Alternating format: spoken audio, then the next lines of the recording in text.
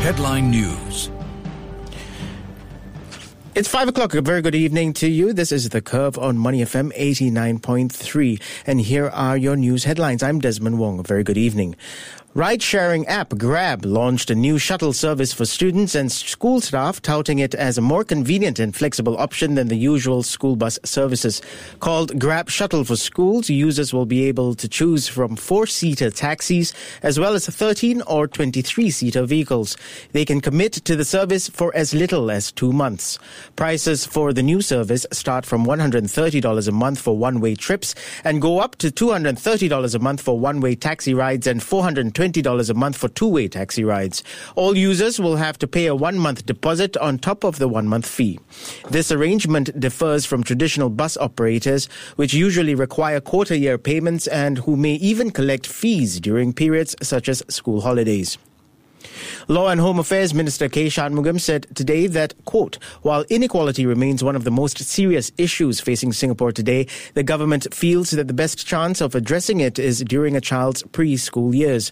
He added, and I quote again, the idea is to give every child a good start and the chance to succeed right from the beginning, which is why the government will start to level the playing field by providing more assistance to those in danger of being left behind during the preschool years. End quote.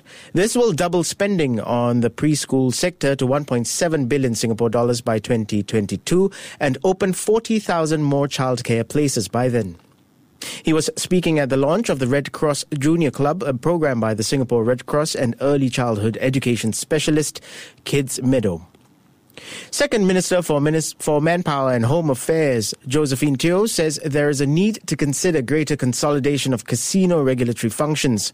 Speaking at the annual work plan seminar of the Casino Regulatory Authority earlier today, she noted that Singapore has different regulations and agencies governing gambling products such as casinos, remote gambling and fruit machines operated by private clubs. She also outlined the agency's history and highlighted that Singapore's casinos face increasing regional competition and will get even more intense. For the first time in almost 2 decades, homeowners are in the minority in Hong Kong, underlining the city's status as the world's least affordable property market. Only 49.2% of domestic households in Hong Kong owned the quarters they occupied as of the end of last year. This is the lowest since 1999.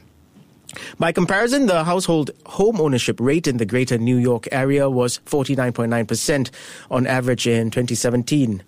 This according to U.S. Census Bureau data. Hong Kong's property prices have tripled since 1999 thanks to abundant liquidity and limited supply of apartments. Earlier today, the newly named National Police Chief of the Philippines pledged to keep up President Rodrigo Duterte's anti-drug war despite fresh international condemnation over killings. Director General Oscar Albayalde, who was sworn in Thursday, will now lead the narcotics crackdown that has killed thousands since Duterte came to power just under 2 years ago. He takes over from Ronaldo de la Rosa, who retired with hero's honors this week after helping Duterte launch the crackdown. North and South Korea have opened a hotline between their leaders today. The South's Yonhap news agency reported this, citing Seoul's presidential office. The opening of the connection came a week before North Korean leader Kim Jong-un and the South's President Moon Jae-in are due to hold a summit in the demilitarized zone that divides the peninsula. As preparations for their meeting gathers pace, South Korean media reported that the leaders would talk over the phone before they meet next Friday. The summit will take place on the southern side of the demilitarized zone, a heavily armed strip of land that has divided the peninsula since hostilities in the Korean War ended in 1953.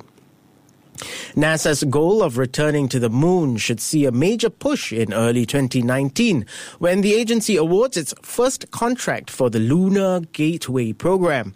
The Lunar Orbital Program Gateway is NASA's planned staging area intended for studies of the moon and the deep space environment. Eventually, it will function as a way station for astronauts traveling to and from Mars.